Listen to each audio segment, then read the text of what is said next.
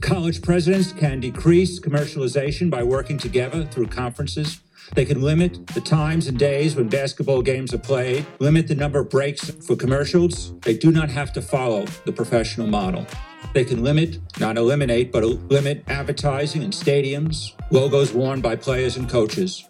What's the consequences of bringing order to this system? It's a reduced revenue stream. Is that good? Yes. It will create needs for cost containment and will bring under control the arms race. Provided, of course, that university presidents and university administrators don't succumb to the pressure to reallocate academically based money for athletics at that point. Understand this. The issue is not the amount of revenue that comes in. We should do everything we can within the values and mission of higher education to maximize revenues to these programs. That is what the rest of the campus is doing in their areas, and athletics must do the same. But there appears to be confusion about this point in some quarters. In 2 weeks, we will respond to a letter from the chair of the House Ways and Means Committee about the tax-exempt status of intercollegiate athletics. Should college athletes receive stipends? No. Why not? If by stipends you mean pay for play, absolutely not. If you enjoy professional sports, go watch the Redskins or the Indianapolis Colts. You've got to remember the difference between professional sports and college sports. Here's the difference. It's very simple. Those who engage in intercollegiate athletics are students. We don't pay English majors, we don't pay those who participate in theater, and we don't pay student athletes. You talked about the request from the House Ways and Means Committee for information. How concerned are you about the inquiry into the tax-exempt status of college sports? And this question wants to know, are there aspects of it that are hard to defend? We're absolutely certain that we're in full compliance with IRS standards, and we've been ably advised by outside counsel along those lines.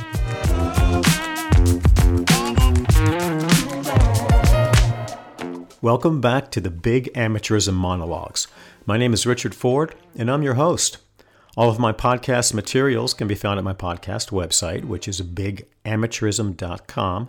And I have some good stuff in a blog that I've been writing in for about 2 years now. And that is CagerRedux.com, CagerRedux.com.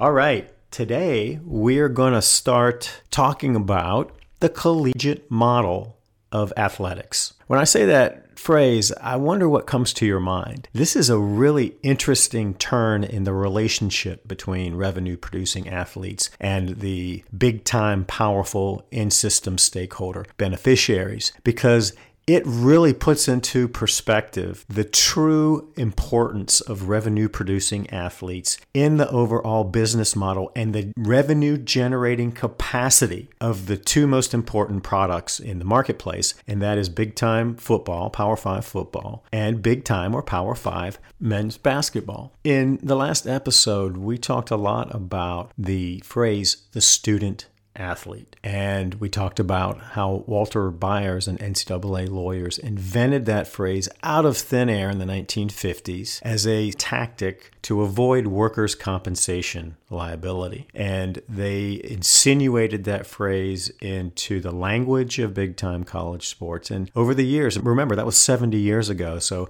the student athlete has been marinating in all of this NCAA propaganda for 70 years.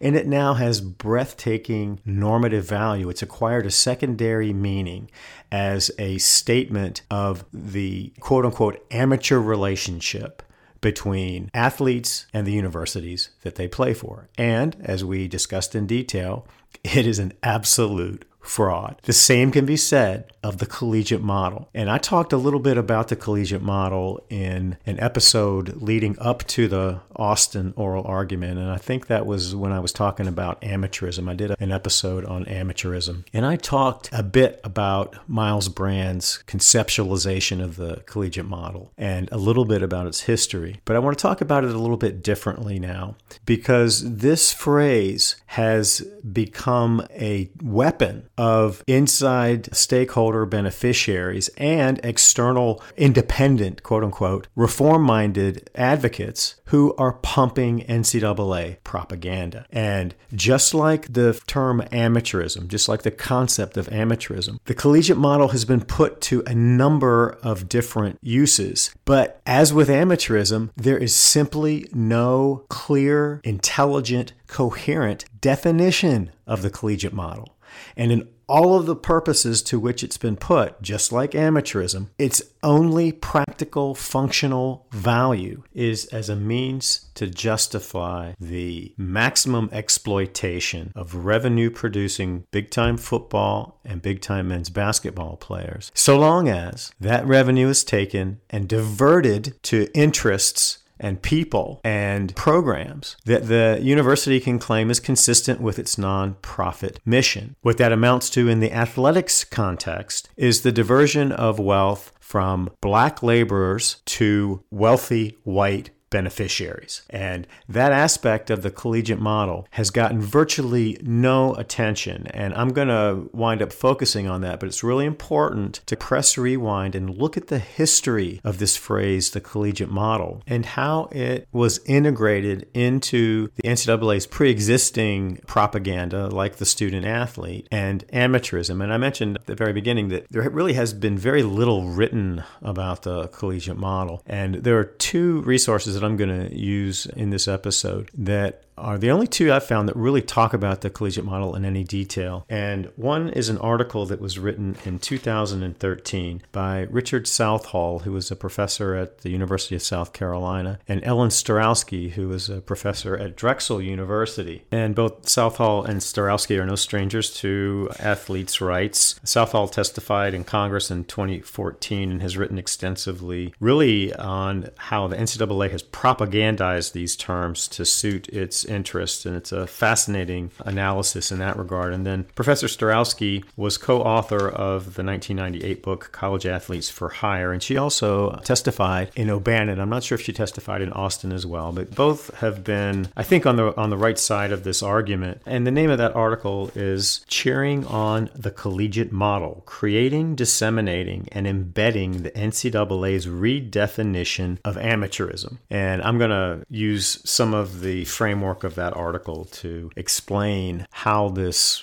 term, this collegiate model term, was a classic piece of propaganda in which the NCAA used terms and tactics that were almost identical to how they insinuated the phrase the student athlete into the lexicon of big-time college sports. And Southall and Starowski talk about Byers' use of the invention and use of the term student athlete really as a springboard into their analysis of the collegiate model. And then in 2018, in a book titled Indentured: The Battle to End the Exploitation of College Athletes, Joe Nocera, who I think is a New York Times editorialist, or was, and he has written on athletes' rights. He wrote this book, and it really covers the O'Bannon trial and talks about how that played out. And it's a great read. I highly recommend it. And there's an appendix by a guy named Andy Schwartz, who I've mentioned before, who was a sports economist, where he takes on a number of the myths that surround college sports, and that is a really good piece as well. So I recommend the book. And I'm going to use Schwartz's myth format as a springboard into my discussion of the major myths that surround college sports. But Nocera devotes an entire chapter to the collegiate model.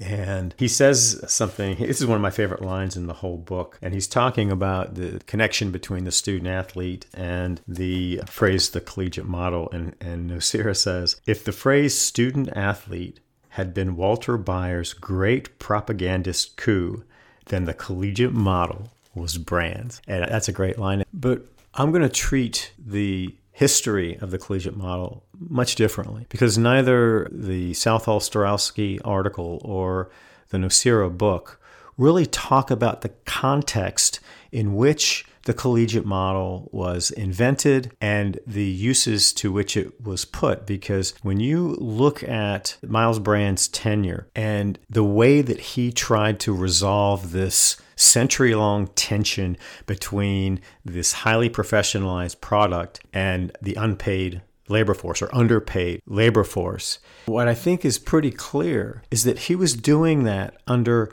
enormous duress from potential external regulators. And in the timeline that I'm going to talk about, I'm going to go through all of the ways that Congress primarily, but also federal courts, started to really close the walls in on some of the basic assumptions and premises that underlie the big-time college sports marketplace. And when you look at Brand's invention of the collegiate model, the way it was framed, and then how it was used, you start to see that there may have been an ulterior motive there that went directly to responding to these external regulatory threats. And that really sets the foundation for this perfect storm that began in 2006 with the filing of the White case. And I'm going to bring, in my timeline on this collegiate model discussion, I'm going to bring us through 2006. And you have to go like month by month to see what was happening in real time and how Myles Brand used the collegiate model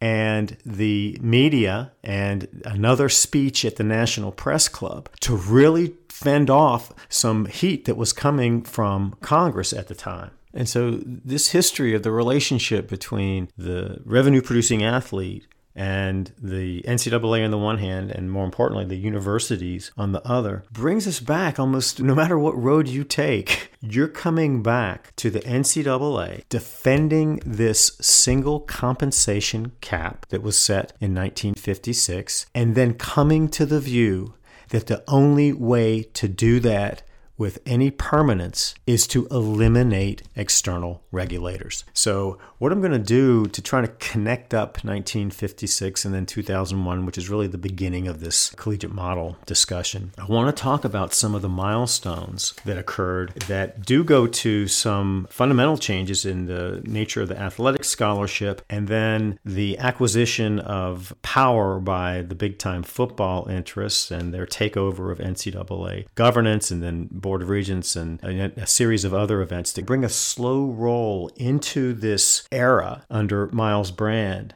that saw the powerful interests in the big-time college sports marketplace starting to think about the campaign to eliminate these external threats. And that is a really important understanding in the history of big-time college sports. So, all right, so let's go back to 1956. And then the next most important milestone after that occurred in 1973. And a few things happened in 1973 that were really important. And that, as I alluded to in some of the early episodes in the podcast, that was a time when the big-time football interests were starting to flex their muscle. We're a couple of decades into the television era, and the NCAA had absolute control of television from 1951 to 1981. And the NCAA insisted on dividing the NCAA membership into 3 divisions, which had the effect of separating the powerful football interest into the Division I, which really gave them a level of autonomy in this game to separate and segregate and advance their interests under the NCAA umbrella. This was really the beginning. And then in that same year, freshmen became eligible to play on football and men's basketball rosters. And that was a big change that enhanced the overall pool of talent, and it also changed recruiting. And then with respect to the scholarship, and I mentioned this in the last episode, but I don't think that I did it justice. So in 1973, and this was a coach-driven initiative, the big-time football coaches wanted more control over the labor pool. And remember, when the athletic scholarship was put together in 1956, it had a 4-year scholarship window. So it wasn't a 1-year renewable scholarship, and the 4-year scholarship was designed to ameliorate the impact of an obviously professionalized relationship that was true pay for play. It also served to beat back the workers' compensation threat, because if the contract was for 4 years and the student would get the scholarship even if he was hurt or didn't play, then that looks much less like a contract for hire, whereas these 1-year renewable scholarships do. And it's important to understand that there wasn't merely an option to go to the 1-year renewable scholarship when that change was made in 1973. It was required. So a university didn't have the authority under that new regulation, NCAA regulation, to offer more than a one-year scholarship, which gave coaches enormous control over the labor force, essentially. And because there weren't meaningful scholarship limits, coaches were over-recruiting and holding essentially open tryouts. And if you made the cut, your scholarship was renewed. If you didn't, you were told to pack your bags and leave. And then the same thing happened the next year. So every year you had this crazy competition for a spot on the roster. It was really a system that added to the exploitative relationship between in-system stakeholders and the revenue-producing athletes. And then another thing that happened in 1973, and I didn't mention this at all in the last episode, and that was an oversight, but one of the components of this 1956 scholarship was something called laundry money. And that, according to Walter Byers, when that scholarship was originally put together, laundry money was $15 a month and was used for sundry expenses, kind of pocket change, and just have some walking around money to pay for the incidental costs of attending college. That $15 a month today would come out to about $150 a month, which would add up to about $1,400 a year. And the purpose of the money is really similar to, I would say, indistinguishable from what came to be the full cost of attendance stipend, this additional money under federal calculations that went to the same purpose. But in 1973, that money went away, and the athletes had an athletic scholarship that was set below the full cost of attendance. And that's relevant to the white suit and all of this discussion about full cost of attendance scholarships, because when you look at it historically, despite the NCAA's characterization of this as some massive leap forward, I mean, they were saying after 1973 that any payment above the scholarship limit was pay for play, was professionalism. And they had done it just before 1973, done it for almost 20 years. And so when you look at it historically, these cost of attendance stipends that came into existence during O'Bannon in 2014 and were the subject of the White lawsuit, really it was just a return to a status quo which it had existed after 1956. And the NCAA just played both sides of that coin to suit its interests. But the bottom line in the way that it handled those changes was that it wanted absolute control over the compensation limit. And that's what it wants today. Okay, so then in 1977, we start to see a more aggressive approach by the big-time powerful football interests to aggregate their power and exert it to challenge the NCAA's monopoly over televised football. And so you had the creation of the College Football Association, which was comprised largely of the Southern Conferences, what are now the ACC, the SEC, and the Big 12. And they were on one side of the fence in trying to be really assertive in having a larger piece of that television pie. Whereas what were then the Pac-8 and the Big 10, I'm just going to call them by their current name. So the Pac-12 and the Big 10 weren't part of this movement. They were with the NCAA and their television plan. And that turned into a civil war that's reminiscent of the rift that expressed itself during the Sanity Code debate, which went back to World War II. And that played out ultimately in 1981 with the Board of Regents lawsuit. But between 1977, the formation of the College Football Association, and the filing of their suit against the NCAA, in 1978, the big-time football interests again demanded, under threats of secession, that their football interests be further separated within Division I. The NCAA acquiesced to those demands and further separated out the football interests into Division 1A and Division 1AA. And Division 1A are all the big-time powerful football interests. You've got about 120 schools that are now the Power Five and the Group of Five, and they now fly under the classification of the Football Bowl subdivision. And then, of course, we had what may be,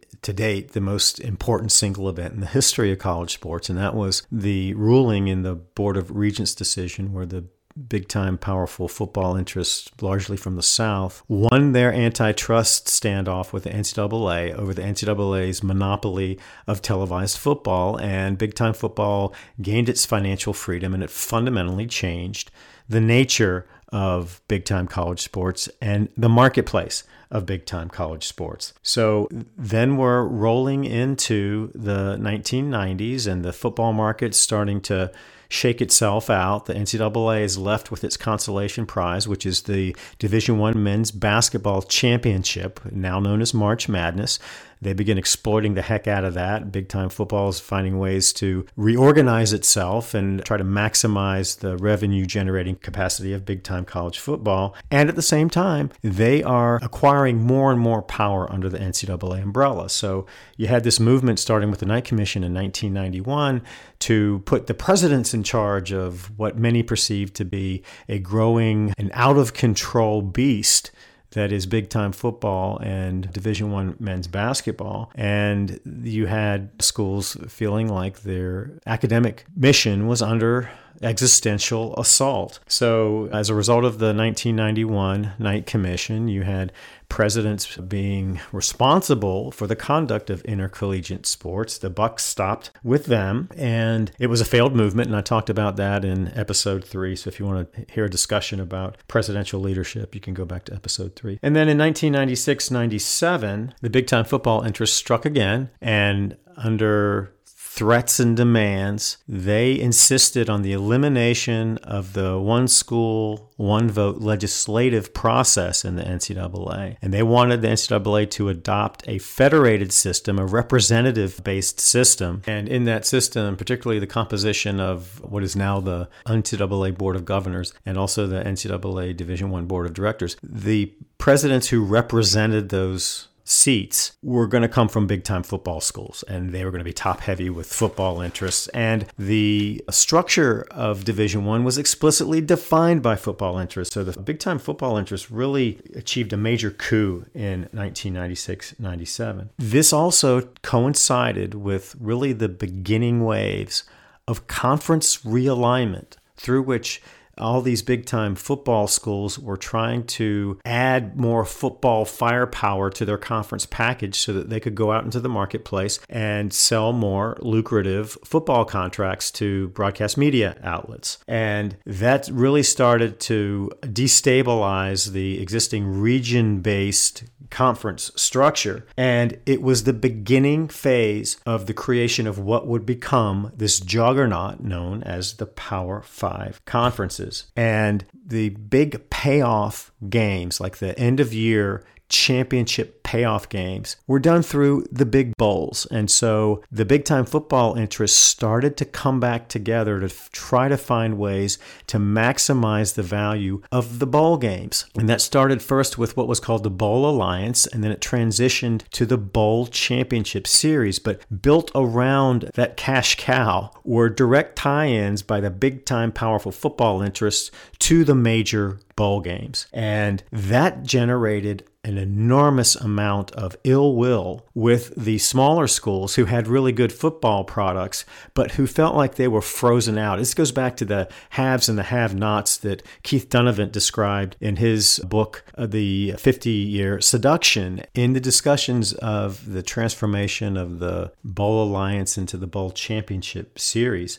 Congress got involved, and they were concerned about the have-not dynamic in the Bowl Alliance structure. And in 1997, both the House and the Senate held hearings expressing concerns about the antitrust implications of the way that this Bowl Championship Series was being structured, premised around this fundamental belief that the Bowl Championship Series was just another way for the rich to get richer and for the poor to be completely excluded from any chance of being able to compete on a level playing field for those coveted bowl spots. And the other thing that happened in connection with those debates, and I mentioned this during the Prisoner's Dilemma episodes, is that the Rose Bowl, which had been the exclusive property and domain of the Pac-12 and the Big Ten, and they had tie-ins to that, they folded the Rose Bowl into the Bowl Championship Series so that it could be a host to a true championship game. And the Big Ten and Pac-12 portrayed that in Congress as this massive concession, like they were giving up this prized asset. And it was the most valuable bowl game, no doubt, and had the longest tradition. And in the bowl tiering, it was really at the top. So folding the Rose Bowl into the BCS was important for two reasons. One, it really aggregated the financial capacity, the revenue generating capacity of the big time bowl games. But more importantly, it really started to soften this rift between the Pac-12 and the Big Ten on the one hand, and then the ACC, SEC, and Big 12 on the other, which goes back to the sanity code. And so they're all coming together, and as the market is redefining itself post-Board of Regents, these powerful interests, along with conference realignment, they're cooperating to maximize the overall value of the big-time college football product. But the threat that Congress was going to come in and pass a law that was contrary to the wishes and the financial interests of the big-time football powerhouses was real. And that fear started, I think, to evolve into a pattern that's played itself out over and over again. And that is that these interests get hauled before Congress, and then they put together some Mickey Mouse arguments that are really difficult to accept. And that's reflected in the reaction of a lot of the congressmen and women who heard these rationalizations. But the bottom line position that the powerful football interests took was, we're going to do the right thing. Just trust us. Just leave us alone. Don't legislate. And many of the senators and representatives that were participating in these hearings were saying to them, you don't want us to get involved. You really don't want us to pass a bill. But you're not doing anything on your own. You're acting out of self-interest. You're acting purely for your commercial advantage. And you're doing it under this nonprofit umbrella in a values-based model that's supposedly oriented towards the education of students at your universities. And we're not seeing that. What we're seeing is just greed and exploitation. And we think there's a problem. We think there are antitrust implications. And if you don't do something, we're going to do it for you. So that approach to external threats really started to sit in 1997.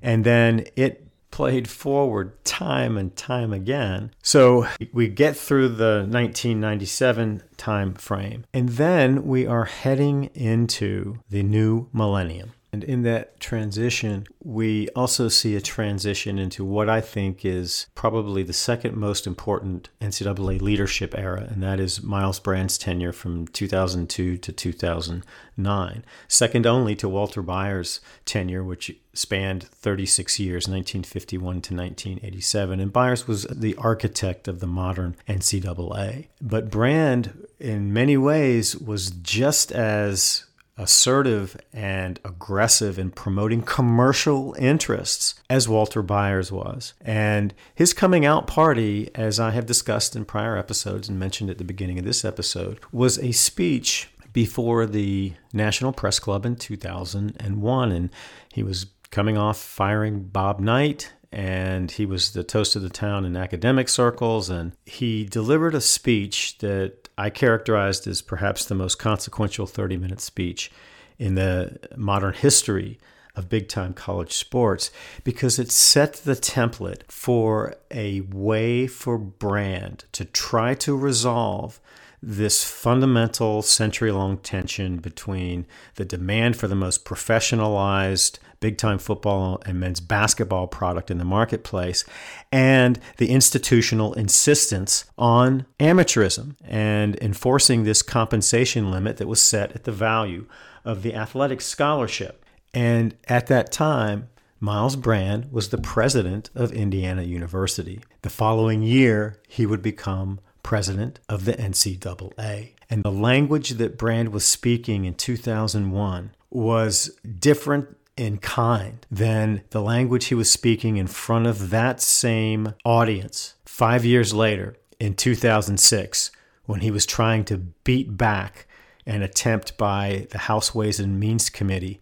to have the NCAA football and basketball products be declared inconsistent with the NCAA's tax-exempt status. So in the opening montage, I played several clips from Myles Brand. The first clip was from the 2001 speech that he gave. And in that speech, Brand was speaking the language of athletic reformists, and the perspective that he had that ran through the reform movement mindset was an academic elitist mindset. It came from the academy. It came from professors. It came from external reform organizations and foundations, including the Knight Commission on Intercollegiate Athletics, the Andrew Mellon Foundation, through which a number of academic books were published that were openly hostile to big-time college athletics. And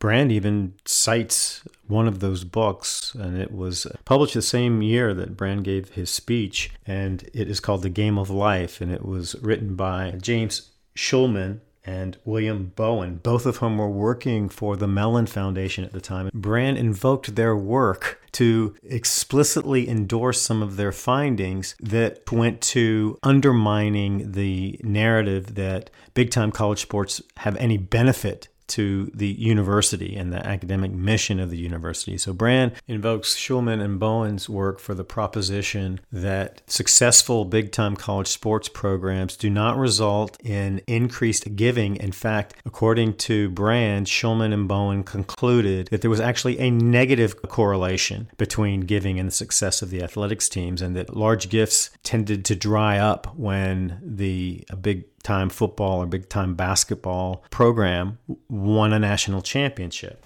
And these narratives similarly delegitimized the suggestion that the applicant pool increased with the success of a particular school's football or basketball team, the so-called Flutie effect. And so you had this mindset that Brand brought into this speech, which was a mindset that was in many ways hostile to having big-time college sports define the identity of the university. And again, you're back to some of these same historical criticisms of big-time football and big-time basketball that date back to the 1920s and the Carnegie Report, and then have been pulled through all these reform efforts. And the underlying common thread is that there's something wrong. Big-time sports are out of control. The tail is wagging the dog, and something needs to be done immediately. And that was really, I think, the dominant theme in Brand's 2001 speech. But by the same token, he tried to strike a middle ground. So he framed the debate in terms of those who would simply abolish big-time college sports, do what the University of Chicago did in the 1930s and 40s, and just get off the treadmill. We're done. We quit, which they could do. And then the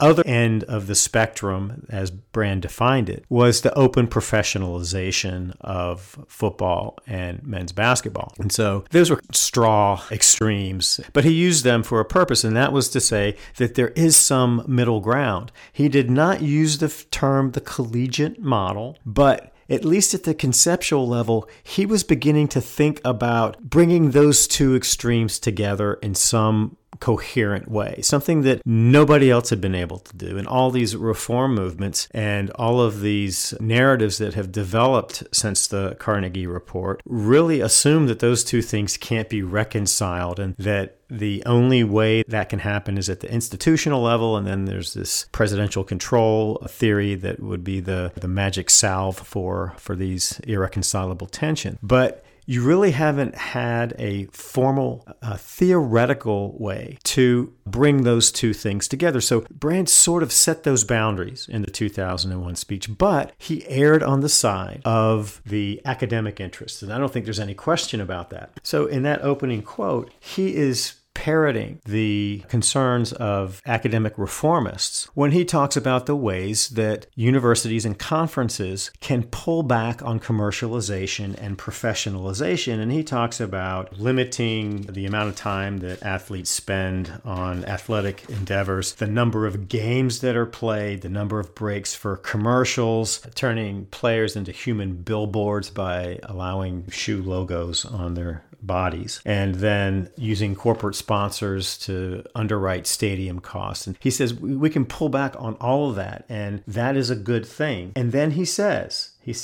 what are the consequences of bringing order to this system?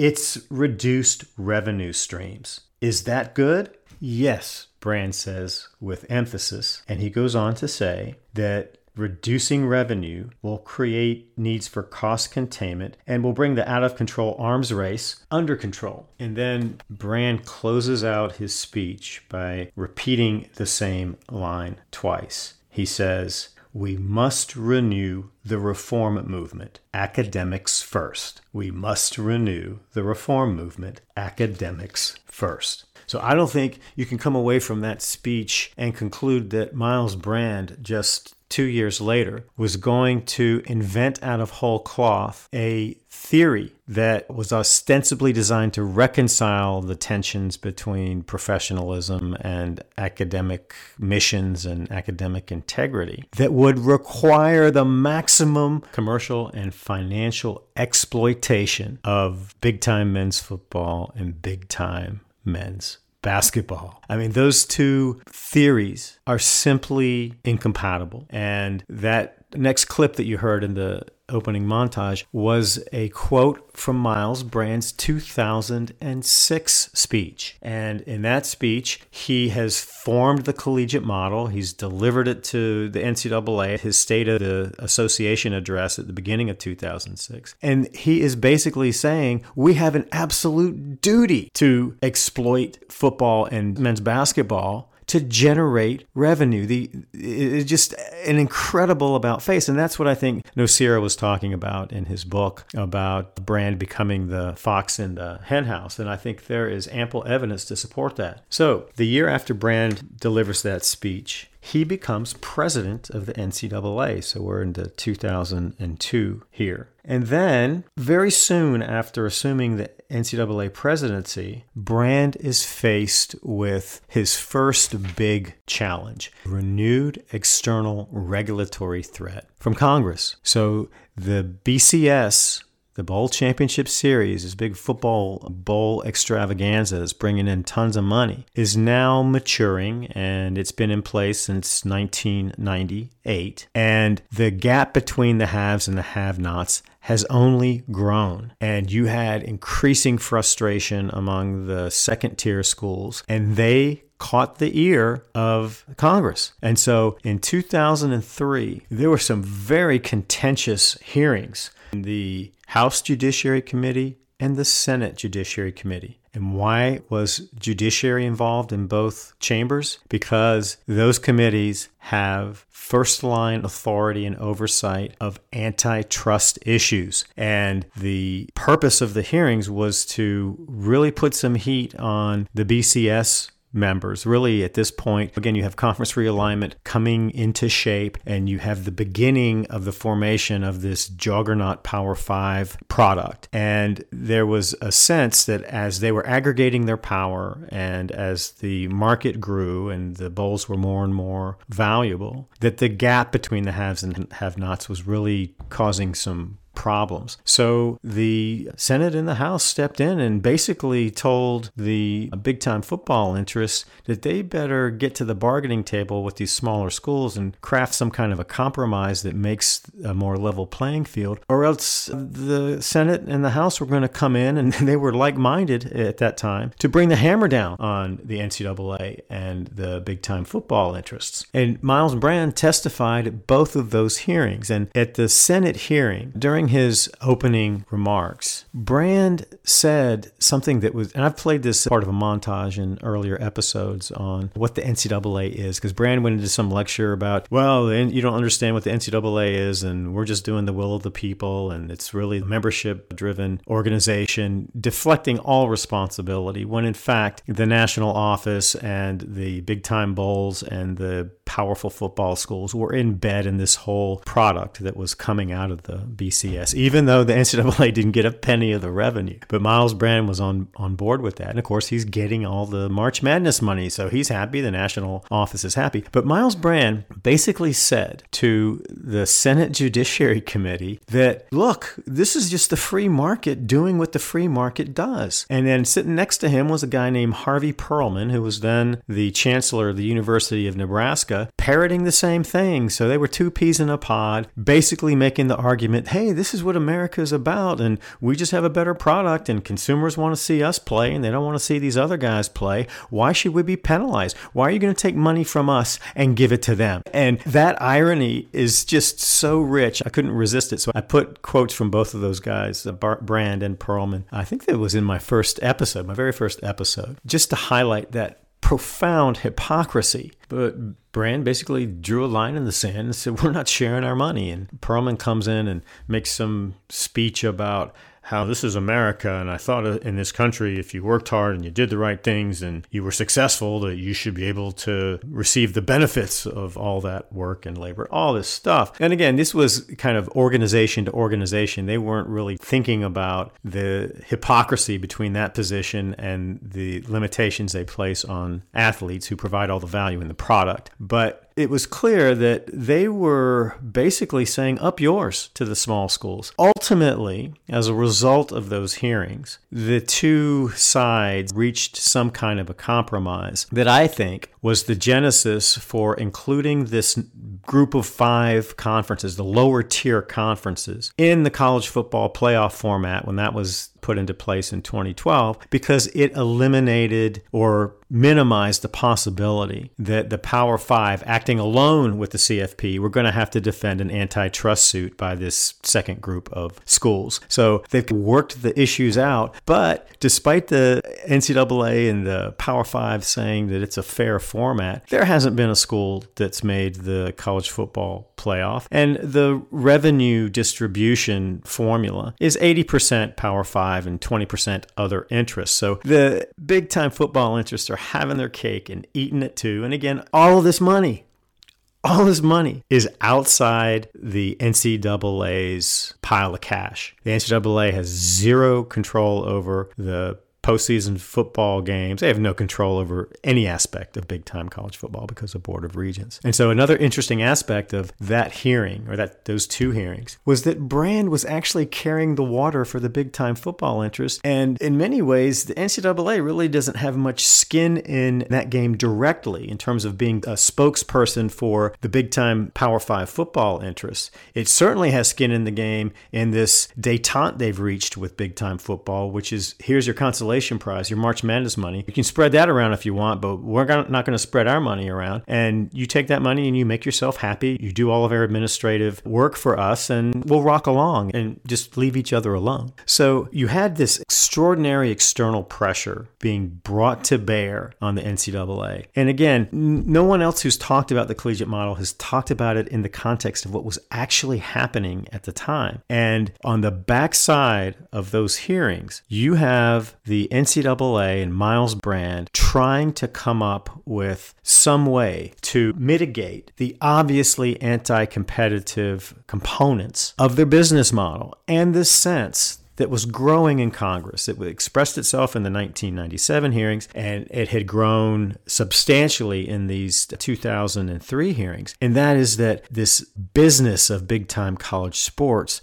was just out of control, and that the powerful football interests, the big-time conferences, cared about one thing and one thing only, and that was making money and making more money. And how do you square that with your claims that you are an education nonprofit and that your primary purpose is an educational one? And those two things simply weren't lining up. So I don't think Myles Brand just woke up one day and say, oh, I think I need to invent the collegiate model. No, there was a context for that. And the context was extraordinarily powerful heat from external regulators. And it happened to take the form of the House and Senate Judiciary Oversight Authority on antitrust issues. So the NCAA needed to, I think, start to strategize on how they were going to harmonize this massive gap between what they were actually doing and what they claimed that they were supposed to be doing. Enter the collegiate model of athletics. And this was devised really in 2003 and then was previewed in 2004 in Brand's State of the Association speech. But the most interesting history of the collegiate model came from a guy named Wally Renfro. And Wally Renfro is one of these guys who was at the NCAA for forever, and he survived through a number of different NCAA administrations. And he was one of these guys who just had influence, but you're not quite sure what he did. And Nocera, in his book Indentured, referred to Renfro as a minister without portfolio. And I think that's a pretty good description. But he had all of the revealed wisdom of the NCAA national office, and he knew where the bodies were buried. And so he had enormous influence and power. And so he helped Mark Emmert understand exactly what the collegiate model was. So I'm going to use some excerpts of Renfro's memo to Mark Emmert in 2010 to help you understand what they were trying to do in 2003, 2004. So Renfro says, the term of art, the collegiate model of athletics, was created by Myles Brand as a surrogate for, but not a replacement for, the concept of amateurism to the degree that it was too frequently used as a descriptor for intercollegiate athletics. He, meaning Brand, wanted to change the way people talked about intercollegiate athletics. It will be critical to begin reestablishing through messaging with the use of various communication platforms the concept of the collegiate model. It is also critical to understand that the term serves as a template for behavior by those who engage in college sports. The consistent use of the term with the steady drumbeat of what it means can be an effective constraint on practices that threaten those firmly held perceptions that endear college sports to the American public. Does the tone of Renfro's memo sound familiar? It does to me. That's exactly the way that Walter Byers talked about his creation of the phrase student athlete. And the formulation of the collegiate model was done for the same purpose. This is linguistics subterfuge to serve multiple purposes. But as Renfro is describing its original purpose, he's talking about really trying to move away from the use of amateurism into some other expression that doesn't have the baggage of amateurism. But the money line in that description of the collegiate model is this: the consistent use of the term with the steady drumbeat of what it means can be an effective constraint on practices that threaten those firmly held perceptions that endear college sports to the American public. And that's it. So again, the context in which that linguistic subterfuge was undertaken is so important because it's serving the same purpose in this external threat by Congress as Walter Byers' invention of the student athlete served with the external threat of workers' compensation liability and workers' compensation commissions and boards. And it's just a page. I mean, Renfro just tore a page out of Walter Byers' playbook and repurposed it for Myles Brand in 2003. And when Renfro talks about that term being an effective constraint on practices that threaten the perception of the NCAA, he's talking about Congress. And he's looking at these external threats and he's saying, we need to rededicate ourselves to our propaganda campaign because what ultimately matters here is perception. And that is just an open admission of that. And that's exactly what Walter Byers said in his 1995 tell-all book, Unsportsmanlike Conduct, when he was describing the purpose of the student athlete. It's not the truth of the business model. It's how you describe it. It's how you characterize it, and it's how it's perceived. That's what matters to the NCAA. And that is essentially the way that they have litigated all these antitrust suits, and it's the way that they have responded to external threats from the United States Congress and state legislatures. And so I really like the way that Southall and Starowski frame this propaganda campaign because they do it in models that are commonly understood in linguistics and in propaganda studies. And That's what the NCAA is best at. It is a propagandist, and it has achieved enormous power through propaganda. And now, because it is viewed as essentially the final arbiter on all things about college sports, and it has been this monopolistic regulatory body that people associate with college sports, it has acquired power over the years so that when it puts an obviously dishonest, misleading, self-serving language into the stream of commerce and American consciousness, people simply accept it without doing any critical evaluation. And Southall and Straussky refer to that as spontaneous consent. And that's a term of art in linguistics, which means that the powerful interests who acquire power either through folklore, through force and dictatorships, or through some other method, they can use that power for bad purposes by simply changing the language of what they're doing to hide their bad conduct. And then the people who are subject to their authority simply accept it spontaneously without any critical examination. And that dynamic has played out time and time again. And in this perfect storm era of May 2019 to the present, it's just been shocking to me how the media has fallen victim to that dynamic. And some of it's self-interested because we haven't talked about the media much,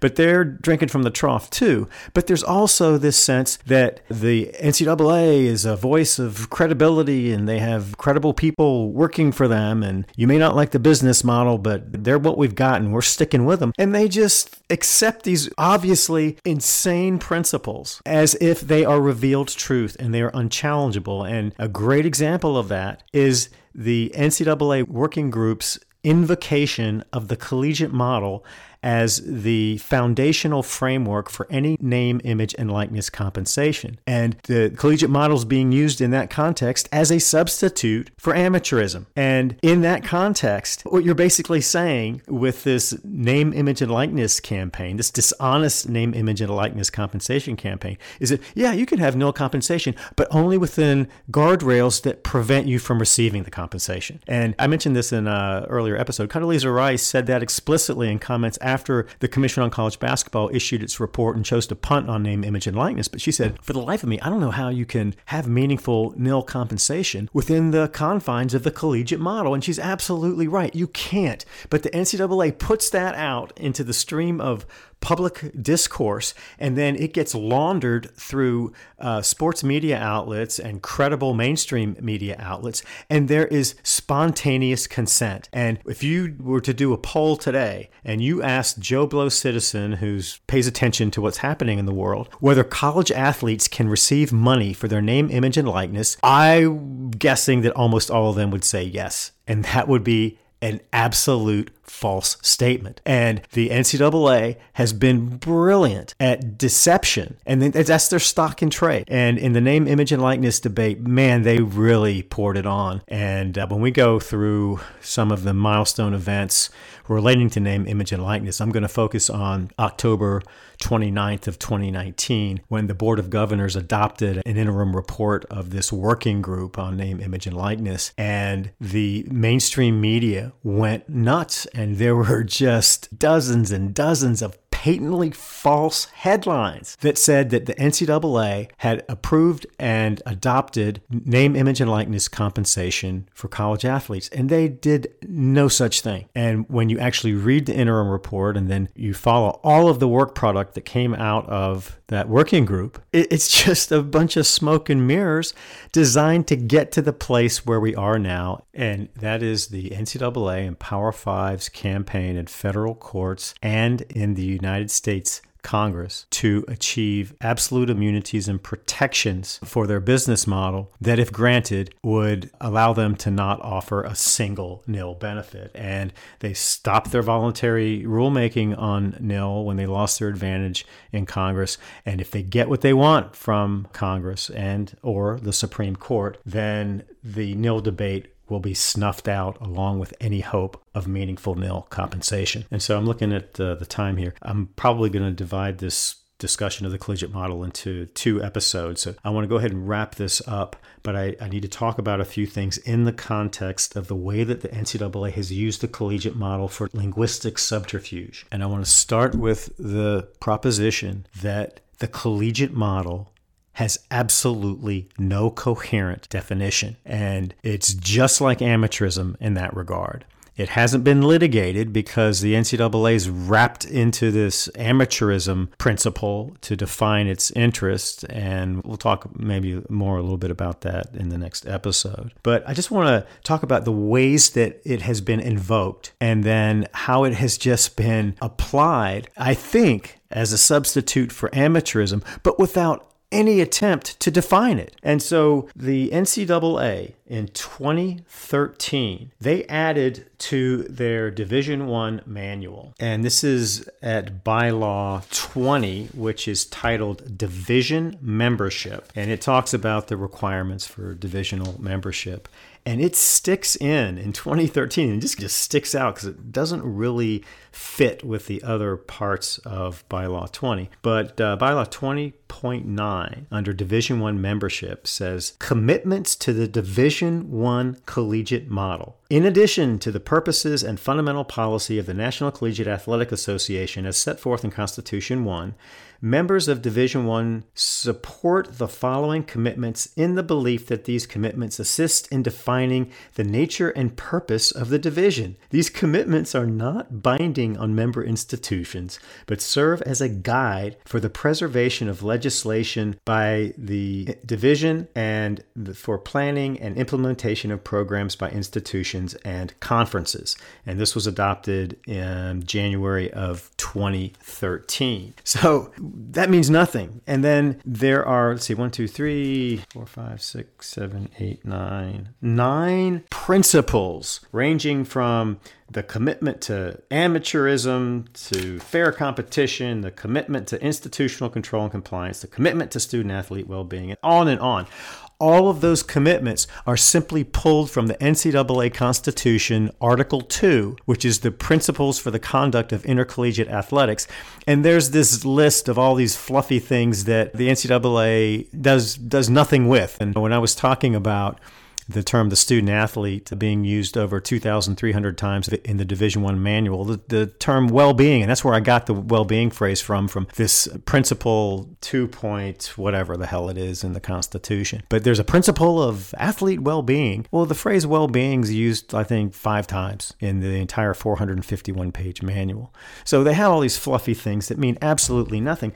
But in this section 20.9, all they do is describe the collegiate model, and then they list all these things, pulling them out of Article 2, without any context and without any definition. And you never hear the NCAA referring to the collegiate model in the context of its inclusion in the Division I manual. And then in 2018, when the Commission on College Basketball published its report and made recommendations on how to clean up college basketball, and I'll devote an episode or 2 to that down the line. And I've written about this in my blog, and I'll link to the blog posts. But buried in the middle of that document, and the document's like 55 pages, and in one paragraph on page 28, under the heading, Development of a Framework and Commission Recommendations, the report says this: in assessing both the challenges and the potential reforms,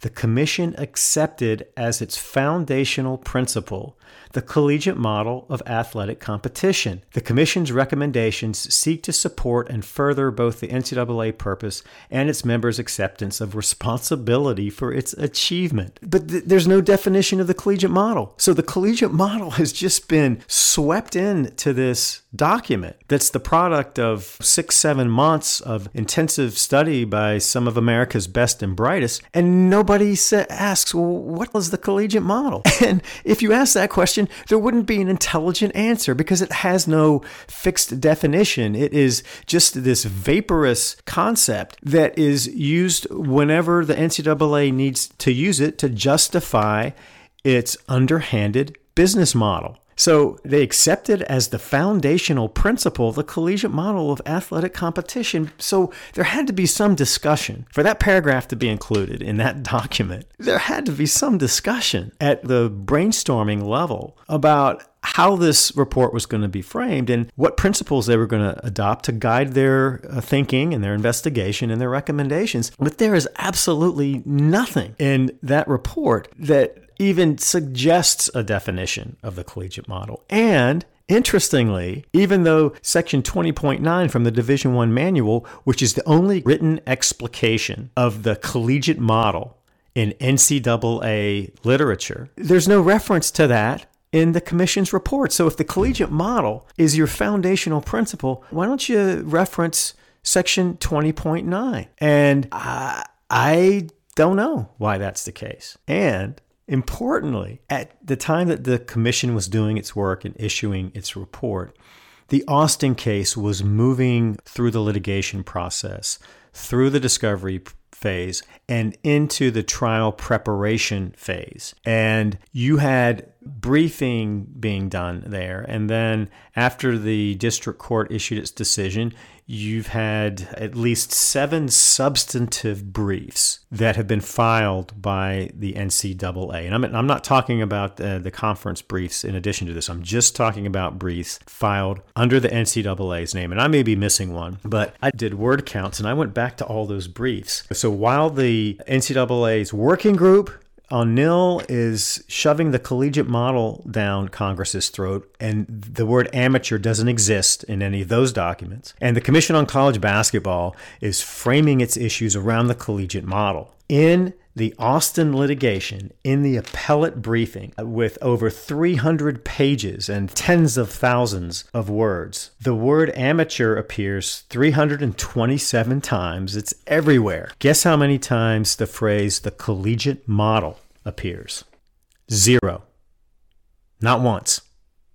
Now, you have to ask yourself, what's going on here? And what's going on is that amateurism is a bad word. It has a bad reputation. And talking about amateurism in the context of name, image, and likeness, or in the Commission on College Basketball's report, draws attention to the Austin case because that's where the amateurism battle is really being fought. And the reason that they're stuck with amateurism there and they refuse to acknowledge even the existence of the collegiate model is that the Board of Regents language, the magic dicta from Board of Regents, speaks in terms of amateurism, and the NCAA has to use that, and they used amateurism in O'Bannon and Austin as their pro-competitive justification for their compensation limits. So they're litigating amateurism down to the most minute, granular detail, but not once do they mention the collegiate model. And the collegiate model has become this really almost invisible force that floats around from project to project as a firewall, just as amateurism has served, but it serves as a firewall to any criticism or any scrutiny of the NCAA's compensation limits and their agreement to fix the price of labor and to enforce that through a monopolistic regulatory authority that is the NCAA. And the NCAA was very disciplined in staying away from the collegiate model because think about how this would play out. Let's say that you're using amateurism because of Board of Regents and you have to use that word, but you really are operating under this vaporous collegiate model. And you use the term collegiate model in your briefing in Austin, the court's going to say, what is this? And then not only are you going to have to acknowledge that it's really being used as a substitute for amateurism, but they're also going to be called to the carpet because they won't be able to define it at all. Just as after 10 years of litigation in O'Bannon and Austin, the NCAA couldn't offer a coherent, intelligent definition of amateurism, they can't do that with the collegiate model. So they just put the collegiate model in the closet, locked the door, swallowed the key, so that there was no chance that they were going to have to defend that in litigation. So in the litigation scenario, the collegiate model is like, no. But in the Senate, in this NIL debate, in the Commission on College Basketball, and I forgot this one, the Uniform Law Commission is putting together a draft name, image, and likeness compensation, a model legislation that states can adopt if they want to. And the unstated but underlying principle is the collegiate model. And they haven't even defined it in the bill itself, the proposals that have been discussed so far. So the collegiate model just sort of gets inserted without anybody asking what it is. And in these hearings in the Senate, so the working group comes out and says, yeah, this is all built around the collegiate model, collegiate model, collegiate model. They carry that framework into their campaign in the Senate in May of 2019. And there has not been, in all these hearings, 4 hearings across 3 committees. And I'm familiar with all those hearings. I'll go back to do a word search again. But I don't recall the mention of the collegiate model, much less any senator asking an NCAA or Power 5 representative, what is the collegiate model? Define it. And the fact that those questions aren't asked speaks to the power of this spontaneous consent that Southall and Starowski identify. And the NCAA is just hoping we're all just a bunch of sheep. And they're hoping that about United States senators and members of Congress. And they certainly assume that about the media. And in many cases, they're right. But there is virtually no critical, intelligent pushback on the most basic philosophical principles, values-based principles that serve as the framework for all of these things that the NCAA and Power 5 are trying to shove down America's throat to preserve their business model. And that's the sole goal here. So, all right. With that, I'm going to close this episode out. And then in the next episode, I'm going to talk about how Myles Brand took this initial conceptualization of the collegiate model and then really put it into a specific framework that he articulated with some precision in his 2006 State of the Association speech. And it's in that speech that we see for the first time the only practical value that the collegiate model has in the many faces that it has worn since it was invented in 2003. And that is as a justification for the massive diversion of wealth from black revenue-producing athletes to wealthy white interests. And that is really the most consequential byproduct of the collegiate model, in my judgment. Just as with amateurism, to all the purposes it's been put, its most effective purpose has been to act as a compensation limit, a fixed price on the cost of labor, and that was set in 1956. So there you have it. That's the end of the episode, and thanks so much for joining me. It's always an honor to have you along for the journey, and I hope to see you back again for the next episode of the Big Amateurism Monologues. Take care.